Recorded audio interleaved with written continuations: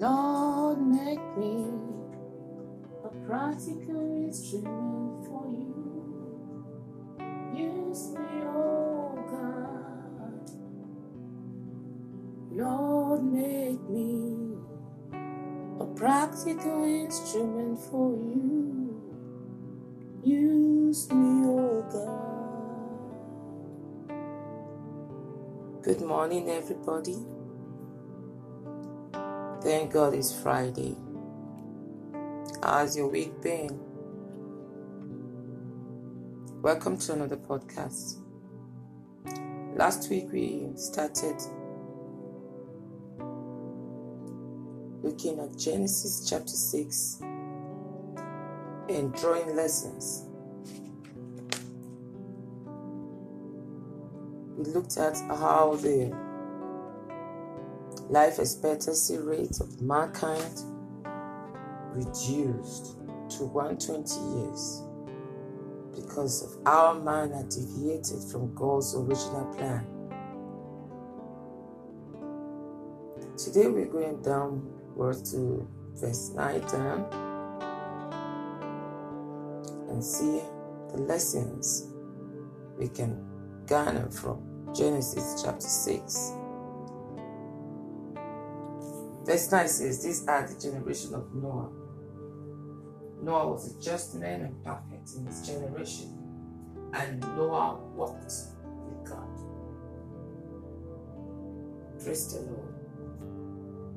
From verse 1, we saw how men deviated from original purpose of God when the sons of God began to mingle with the daughters of men. When spiritual men, spiritual sons and daughters of God began to get married, unequally yoked with sons and daughters of the world. But in all, God still found a man.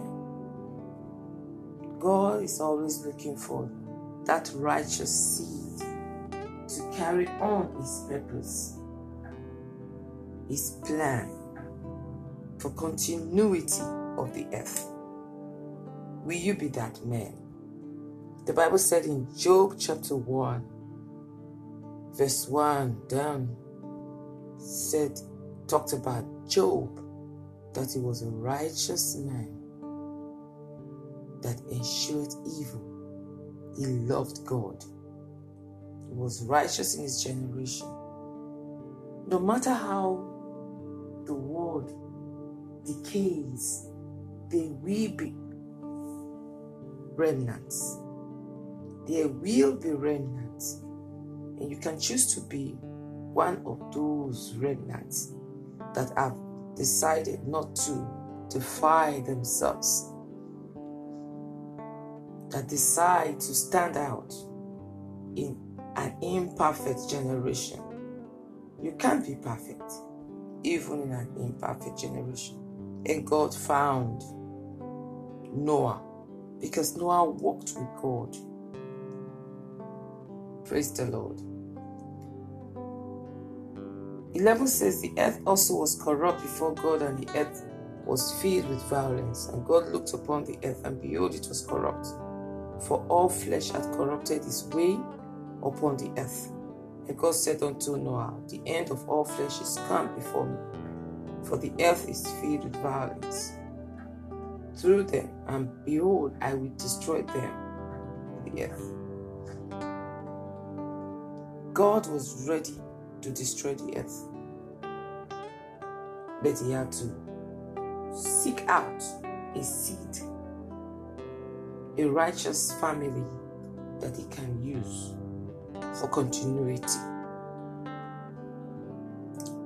God decided to use Noah to preserve another generation unto himself. And what did he do? He gave Noah an architectural design to create for him an ark capable of preserving earth. Praise the Lord. We see God's architectural capabilities at play as he gave Noah the specification to build the ark. From this place, I discovered that God is all-knowing. God is all-knowing. The ark, made as God instructed, was able to house Noah's family and all the species of creations that was ever made, and was strong enough to weather the storm, weather the prolonged rain, and weather the flood. Whatever God do it is durable. Whatever God do it is perfect. And the storm came, and the rain came, 40 days, 40 nights, and the flood was on the earth over a year. And God preserved another generation for himself. I can just imagine how Noah felt building the ark. So people say the ark was built in a year, in how many months, different theories. But according to the Bible, the ark took almost 100 years. It took about 100 years to build. He had the instruction and he started building. In Genesis 5:32, Noah was 500 years, and he was instructed to build the ark. Genesis 5:32. Then when Noah was 600 years, the flood was on the earth. The flood was on the earth when Noah was 600 years. He was given the instruction when he was 500 years. So it took about 100 years for the ark to be constructed in its entirety. And after that, God caused the animals to come in 2 by 2. And after that, God closed the ark. Praise the Lord. Now, another lesson is that God made a covenant with Noah and stood by it. God is a covenant keeper. He made a covenant of preservation and continuity with Noah, and he stood by it. He stood by it. So whatever covenant God has made with you, be sure that God is going to stand by that covenant. Praise the Lord. And behold, even I, do bring a flood of waters upon the earth to destroy all flesh, wherein is the breath of life. But with thee will I establish my covenant. Verse 18. And thou shalt come into the ark, thou and the sons, and the wife, and the sons' wives, and with them, and of every living thing of all flesh, 2 of every sort, of fowl after their kind, and take thou unto thee of all food that is eaten, and thou shalt gather it to thee, and it shall be food for thee. 22. Thus did Noah, according to all that God commanded him, so did he. Praise the Lord. So did he. He did according to all that God has commanded him. If we live according to God's specification, we will live a long, happy, and fruitful life. No matter what we go through, He will preserve our lives. That's another lesson. And if we live according to God's specification, just as the ark was made according to specification. The height, the width, the depth, the windows, everything according to specification. Noah used the right wood. If he had used something different, something cheaper, the ark would have given way to the storm, to the flood, to the rain.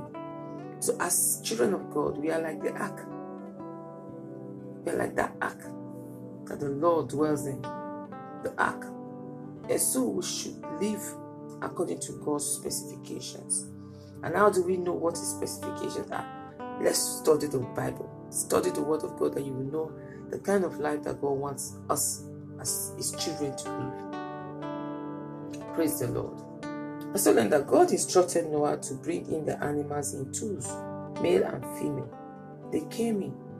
Noah played his role by bringing in some of the living things into the ark, while God caused others to come into the ark on their own accord. They came in 2 by 2, according to verse 20. They came in 2 by 2. Noah did according to all God commanded him. God requires us to be absolutely obedient as His children.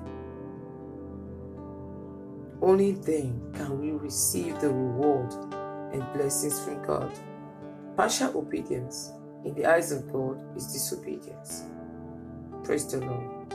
So, as we walk with God, let's be like Noah. Let's live perfect lives. You never can tell when God is going to single somebody out, and you will be that person. And let's be ready to obey Him when He gives us instructions. Because instructions actually will preserve us. When we follow instructions, our lives will be preserved. Praise the Lord. With this one, we're going to stop today. Genesis chapter 6. Next week, we shall be looking at Genesis chapter 7. Praise the Lord. The Lord help us to continue to walk uprightly with Him, even in the midst of iniquity, in the midst of lawlessness, in the midst of imperfection.